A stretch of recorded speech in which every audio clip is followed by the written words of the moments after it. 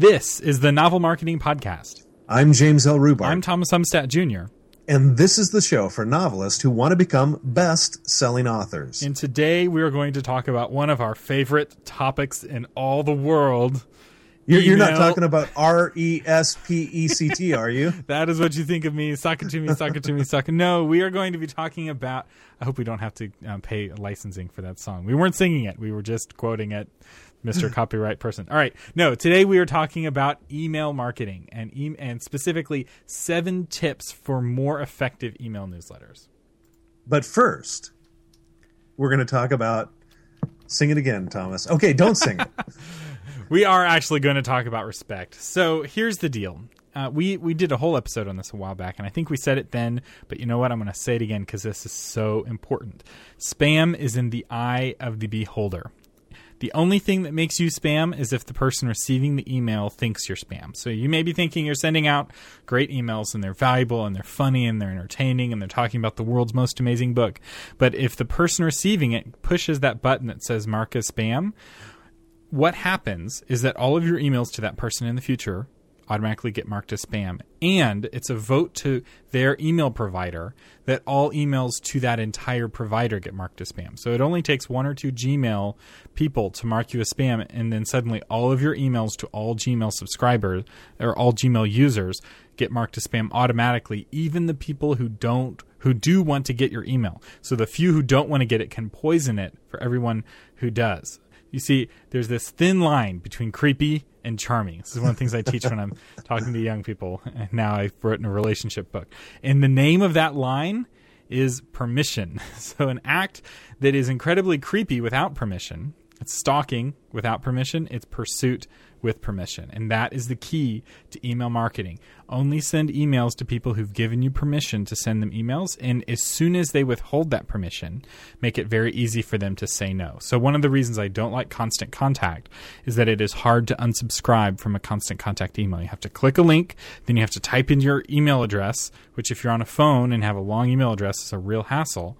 And if your last name is Umstattd, and spelling that is difficult even for people whose own last name it is, not to be specific or anything. Only slightly easier, Rubart. Yeah. So, if your last name is Smith, maybe it's easier. But chances are if it's Smith, then you don't have that in your actual email because all the other Smiths took it first.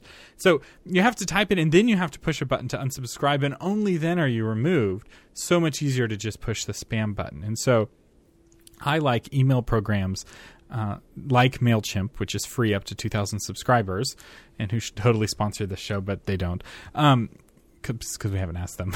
But they have a one-click unsubscribe, which I think is the far better way to do it.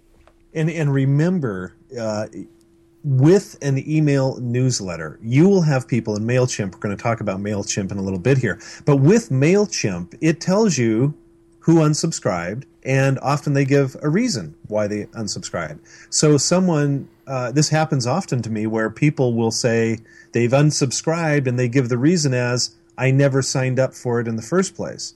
Well, the reality is they did sign up for it. It's the only way you can get on my email list, but they still either didn't remember doing it, or maybe it's been a while since I sent one out, so they forgot. But the point is, you need to make it very, very easy for them to unsubscribe. So even if they subscribed, they might not remember it and want an easy way out. Especially if you don't send out emails very often. So one of the temptations for novelists, and we have quite a few novelists listening to this podcast, is that you only send out emails when you have a new book coming out, which is not a bad strategy.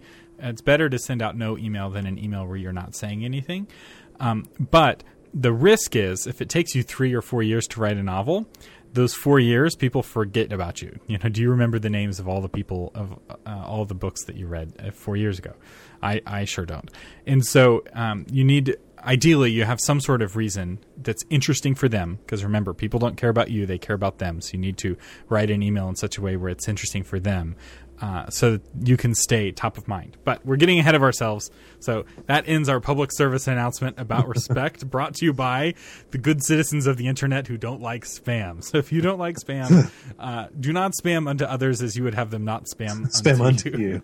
I don't think that's quite how the verse goes. All right, so tip number 1 is provide consistent value. So, Jim, how do you provide consistent value in an email? You give them one of five things.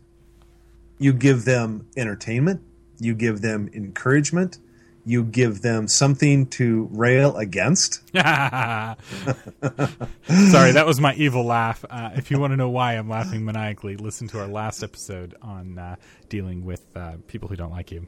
Yeah, that's right. That's right. Did I say encourage? Yes. Encourage. You give them some kind of education, right? And then the fifth one is you give them a laugh. You make them, smile or see a video or see a cartoon or something that makes them put some joy into their life. Yeah, emotion. If you're going to go, Yeah. if you're going to be a good Baptist pastor and have them all start with an E.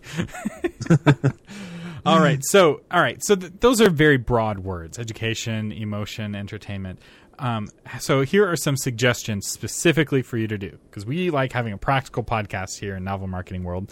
So we're going to give you some ideas that you can put into practice for your specific book. And the number one thing, the way that you can provide consistent value with your email is, drumroll please, some high-end sound effects there. New book announcements. The number one reason people subscribe to your email newsletter, if you're an author, is to find out when your next book comes out. Because Amazon is kind of hit and miss emailing you when a author that you read a lot of has a new book out. And Audible, which is what I use rather than Amazon, is very hit and miss.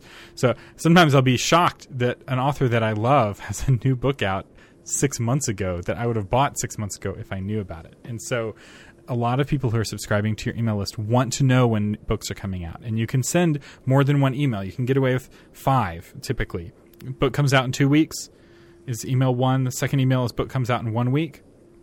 The next one is book comes out tomorrow. The next one is book comes out today.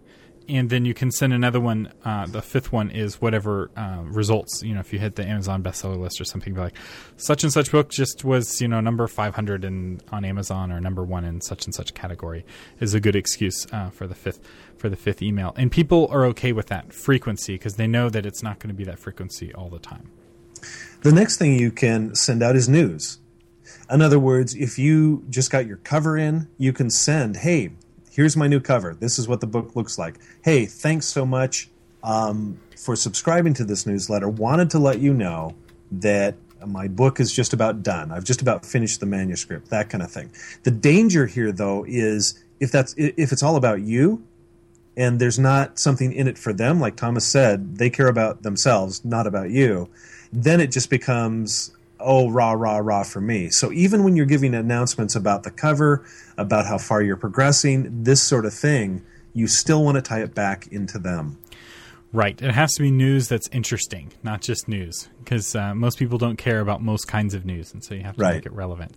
Another practical way that you can provide consistent value is to ask for feedback. I did this quite a bit with my book Courtship in Crisis, and we had great results. So, for instance, I needed a photo for the back cover of the book, so I went and got a very expensive photo shoot from very fancy photographers, and I came away from that shoot with 4 or 5 photos. And so instead of they took a lot, and I selected 5. So instead of picking which of the 5 went on the back of my book, I put it up for a vote. And I sent it out to my folks on Facebook, and I think I sent it out as an email as well. I'm not sure.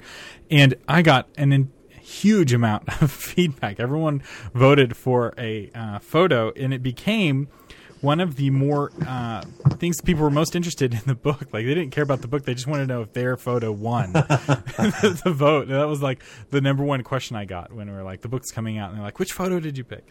And so people love having their feedback solicited. I think that it's even more important to do this on a cover. So if you have 2 or 3 different cover options, put it up for a vote, and people then have a sense of ownership. And it's also useful for you because it doesn't matter if you like your book cover. It doesn't matter if you like your author photo. It doesn't matter if you like your book. It only matters if your readers like your cover, your book, and your photo. What, it's all about them? I know it sounds crazy, but they're the ones who actually need to buy the book. You can buy and read your own book. But that is not going to change the world. And so ultimately you need to get that feedback from your readers, and they want to give it to you. One of the other things you can put in there is reviews. Now, it's real easy to take a 5-star review from Amazon and put that in there. I'm not saying that's bad because somebody else is talking about your book, but I'd encourage you to go deeper. And so instead of posting that review, post a quick story about somebody who wrote to you and said, oh my gosh, I was contemplating suicide until I read your book. And then I read your book and it brought me such light. That's a more powerful review. And I would encourage you not to include names in that. Because you don't want to get sued. But that's a much more powerful review than just quoting something that raves about how great you are or the book is. Go deeper. Go to the emotional level. Thomas, for example, his book that's out right now, Courtship in Crisis, he was talking to me about it, in the last podcast, and these people are writing to him going, oh my gosh, I'm dating for the first time ever. I'm 26 years old. I'm going on dates. This is so cool. That's much more powerful than somebody who says Thomas's book is a must-read. That's really good. Another thing that you can include is reader art. So the younger your readers are, the more likely they are to draw your book, scenes from your book, characters from your book, and other readers who don't know how to draw would love to see that. And so putting that into your emails is the sort of things that people would love to see in an email. That's kind of fun to look at. They won't look at it long, but again, this is just a way of getting your name in front of folks and reminding folks they'd actually want to open that email. Another thing is reviews for other books. So there's certain authors who I really like Brandon Sanderson, James L. Rubart, but they only put out a certain number of books every year, like sometimes only one book a year or even less. And I read a lot more books than that. And so, and you probably have this too, there's authors who you really like who you're frustrated they're not writing more books. Well, they can only write so many, but most good authors, in fact, pretty much every successful author I know, reads voraciously in their genre and in other genres, and they often have very good taste. And so if an author who I likes a book, there's a very good chance I will read that book that they like. And so a great thing to do in an email is to review a book in your similar genre. So if you're writing romance and you're reading Christian nonfiction, chances are that your romance readers aren't going to care about the Christian nonfiction a book that you just read. Although if you write a really good review, maybe they will, especially if they're Christian romance readers. But in general, you want to stay within your genre. So if James L. Rubart just read a speculative book, some sort of fantasy book that he really liked, there's a good chance that I'm going to like that book as well. And so reviews of other books can be a great way to both make your subscribers happy and a way to make friends with other authors, because who doesn't like having their book reviewed on somebody else's email? And that sounds counterintuitive. It's like, why should I tell them to buy somebody else's book? They should be spending money on my book. But so it does feel counterintuitive, but it is not. These people are typically going to be voracious readers, and they will get both books. So do not worry about that. It's all about the reader. And if you get people into the habit of buying the books you recommend, imagine the effect of when you have a book that you recommend that happens to be your own book. They're definitely going to buy it. Yeah. All right. The next thing is advice. So, we know that even though this is the novel marketing podcast, that there are quite a few people who listen to this podcast who don't write novels. They write nonfiction. And you are welcome in the novel marketing tent. Yeah, we love you. My book table works just as well for your books as it does for the novelists who write. And so there's one great topic is advice that works particularly well for nonfiction writers. And you can answer reader questions and give advice related to your area of expertise with your book. And if it's good advice, and if your book offers good advice, presumably your emails will offer good advice. People will like to see that, especially if it's answering a question they have wondered in the past. Another thing you can do is run your own BookBub. Those of you not familiar with BookBub, you should educate yourself on it, because it is a tremendous way to promote your books. You actually have to apply to be on their site, and essentially what they do is they send out an email daily that gives either discounted or free books.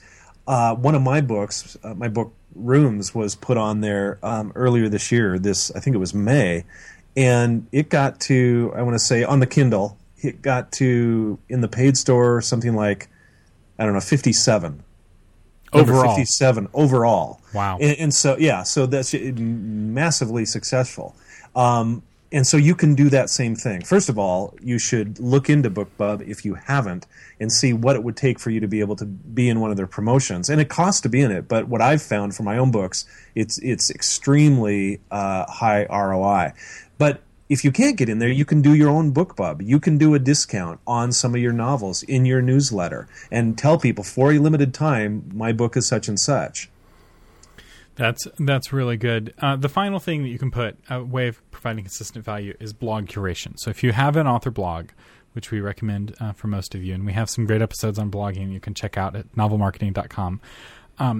If let's say you send out a quarterly email and you are blogging once a week, well, maybe in that quarterly email you have your most popular 3 blogs. So you're curating your own blog to share the kind of highlights. So folks who aren't like super fans of you and don't want to read your post every week, but do want to kind of get the highlights, this allows them to still be in communication. And so you're allowing your super fans essentially to filter the posts for your just regular fans. And that can be a real appeal of an email. Tip number 2 is... That was a long tip number 1. That was a lot of... Hopefully that was helpful. If y'all didn't like it, let us know in the comments. That was the extended version of tip number 1. The rest of the tips are going to be a lot shorter. But tip number 2 is what software do you use for your email newsletter? And we both highly recommend MailChimp. Thomas, you want to hit just the highlights of why? Yeah, so MailChimp, what I like the most about it is that it's free for the first 2,000 subscribers. And it typically takes an author a lot longer to reach 2,000 subscribers than it does to reach the next 2,000 to get to 4,000. But the other reason I like it is that it has the best technology. So you can do drip campaigns. You can do, it's easy for folks to opt in. It's easy to add subscribe forms to your website. It integrates with social media. There's a lot of technical reasons, and I'll just say, trust me, it's the best. And pretty much all of the other gurus recommend MailChimp as well. There are others that are good. Aweber is another one that's good, especially if you're very sophisticated technologically. Aweber can be good. I find that MailChimp is easier to learn for a lot of authors. But there's one that you must never use, and that is Outlook. Do not use Outlook or your personal email ever to send out email marketing. One, it's often against the rules, and so if Gmail or Yahoo or whoever finds you doing that, they can ban your whole email account. Or if someone marks you as spam, suddenly your personal inbox has been poisoned. Also, it can be difficult for folks to unsubscribe if you're blind copying them. There's just a million reasons not to do that. We talk more about why not to do that in our episode about avoiding the spam filter. So just trust me. Don't use Outlook. I recommend MailChimp, but the other ones that are paid are better than Outlook. And one more thing about MailChimp, we get a lot of questions of people saying, wow, I signed up for MailChimp, I like it, it's easy to use for a non-techie person like me, but I got to give a physical address, and I'm not that comfortable about giving my physical address out. And a lot of times the simple answer for that is you get a P.O. box. That's right. And that's not a MailChimp rule. That's a United States Congress rule. This is one of the things of why you don't use Outlook, because sending that email through Outlook without the address in it, illegal. You do not want to break the law. Your book is not something worth going to jail over, especially over the marketing of your book. And so MailChimp forces you to be in compliance with United States law, which is nice. They keep you out of jail. All right, tip number 3 is to use mobile-friendly email design. So for those of you who set up your email newsletter back in the dark ages before the iPhone revolutionized the internet, you're going to need to get a new email template because most emails now are read on mobile devices. This is one of the reasons why email is so effective, why we're such big fans of email, and why it's one of the most effective ways of selling books. It's because people read email in bed. You know, what other kind of marketing can you reach someone in bed? Sometimes the very first thing they do when they wake up in the morning is they check their email, and it's the very last thing they do before they go to bed. It's kind of scary when you think about it, but it's what people are doing, and so you might as well reach them there. So MailChimp, again, makes this very easy. The simpler your email is, the better it is to work on a phone. And just remember, you got to bump that font size. So just because it looks good on your beautiful computer does not mean it will look good on a tiny smartphone screen. So hopefully you have a smartphone. If you don't, borrow a friend's smartphone, send yourself a test email and see how it looks on that smartphone. Again, if you're using MailChimp, it's got a little smartphone tool so you can see in real time, so you can tweak it and get it working right. Tip number 4 is be consistent. What we mean by this, if you decide to send it out quarterly, send it out quarterly. That's great. If you decide to send out monthly, that's great too. But make sure you have enough content to send out with the frequency you're using. Because what happens a lot of times, people will say, well, I can do it quarterly, and then they start sending it out quarterly. They start looking at their analytics and going, wow, my open rate is really high. This is great. I'll amp it up to once a month. The problem is they don't have enough news or content. Or they're not once a month interesting. They're only quarterly interesting. Once a month interesting, and then your open rate starts dropping because people will go, oh, I mean, they didn't really have much to say the last 2 times. I guess I can skip that. And so better to have awesome content 4 times a year than have mediocre content 12 times a year. That's right. And it's better to miss a frequency every once in a while than it is to send out a boring email. So that's one caveat. And so although we got this back when the Author Media newsletter was going out all the time, people really found that helpful. And when we would miss a week, sometimes people would email us and be like, did I get unsubscribed? I don't want to miss the email. And we're like, wow, okay, we'll make sure to not miss a week. But generally that doesn't happen. People don't freak out when you don't send an email. Now, I will say, like I said before, when your book is coming out or you've got a conference coming up that's the focus of your list, you can boost the frequency if you have a good reason. And by good reason, I mean your subscribers would feel that this is a legitimate reason. So if you're an author and a book's coming out, that's a good reason. If you're a writer's conference and the deadline to sign up for the conference, the email newsletters for the conference, yeah, people might be okay with getting 5 emails in 1 week, reminding them about the deadline. So that's what I mean by good reason. You can break the general rule of thumb of be consistent. Tip number 5 is don't be afraid to experiment. We all know the cliche, don't judge a book by its cover, but people do all the time. People do judge a book by its cover, and they also judge a newsletter by its headline. So there's a way to split test your subjects. Thomas, you want to expand on that a little? Yeah, so MailChimp allows you to actually make 2 versions of your email, an A version and a B version. And we always do this when we're sending an email out for whatever company I'm consulting with, because we find it to be so helpful. So what it will do, you set the percentage. So let's say it's 20%. So 20% of your subscribers get email subject A. 20% of your subscribers get email subject B. So, like for instance, with Courtship in Crisis, we had Courtship in Crisis releases tomorrow was subject A, and then subject B was Courtship in Crisis unleashed upon the world tomorrow. Something like that was subject B. And we didn't know which would be more effective. One was shorter, but the other one was a little bit more sensational. And so instead of having an argument and, the highest paid person deciding, we put both, and we did a test through MailChimp. And again, this is so easy with MailChimp. And so MailChimp monitored to see which version got opened more often, and then it sent the balance, the 80% who weren't a part of the test, the more effective email. So 90% of our subscribers ended up getting the more effective, optimized email subject, which was is a very easy way to boost your open rate by 5 to 10% by just trying different kinds of subjects. And the other nice thing about this is that it helps you learn what kind of email subjects work for your audience. Thomas, you can't leave them hanging. Which headline worked better? The Unleashed. I'm pretty sure it was the Unleashed upon the world. I don't remember exactly the exact words of the test because we test every email. But there's also another cool. This is a bonus tip. But there's a tool online called the Emotional Headline Analyzer, and it's great for blog post titles and great for emails. We'll put a link in the show notes. But you can type in your email subject, and it gives you a score from 1 to 100 of how emotionally resonant that title is going to be for your audience. And it has a computer algorithm, and I find that it's helpful for us when we're brainstorming titles to come up with better words, more resonant, more effective blog post titles and email subjects. And so it's called the Emotional Headline Analyzer. If you just Google it, you can find it, or go to novelmarketing.com and we'll have a link to it in the show notes. Tip number 6, measure your results. This sounds pretty obvious, but a lot of people don't do it. They start sending out these newsletters, and then they don't look at the analytics. And MailChimp does a great job, even for non-tech. We've really got to get them to sponsor us. Yeah, we do. Seriously. But even for non-techie people like me, I can look at the open rate. I can look at all these different analysis when it's opened, hour by hour. It's really very intuitive. And so measure results, but go one step beyond just measuring your results by looking at the data that MailChimp provides. Ask your readers. People like to be involved, and if they like you as an author, oh my gosh, I can shape kind of where this newsletter is going. I can give my opinion. People love to do that. So poll your readers on a variety of things and ask them what they want. In fact, if you don't know what to put in your next email newsletter, this is a great thing. Create a poll, a free one on SurveyMonkey or on Google Docs, and have that be the emails. Like, what do you want to see from me? And you give people some options, and then an other where they can put in, and let your readers tell you what to write in your email.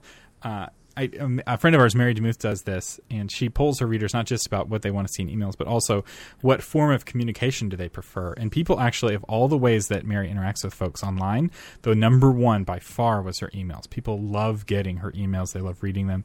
They love sharing them with their friends, more than her blog, more than her Facebook. And so she would never have known that if she hadn't have asked her readers through a poll.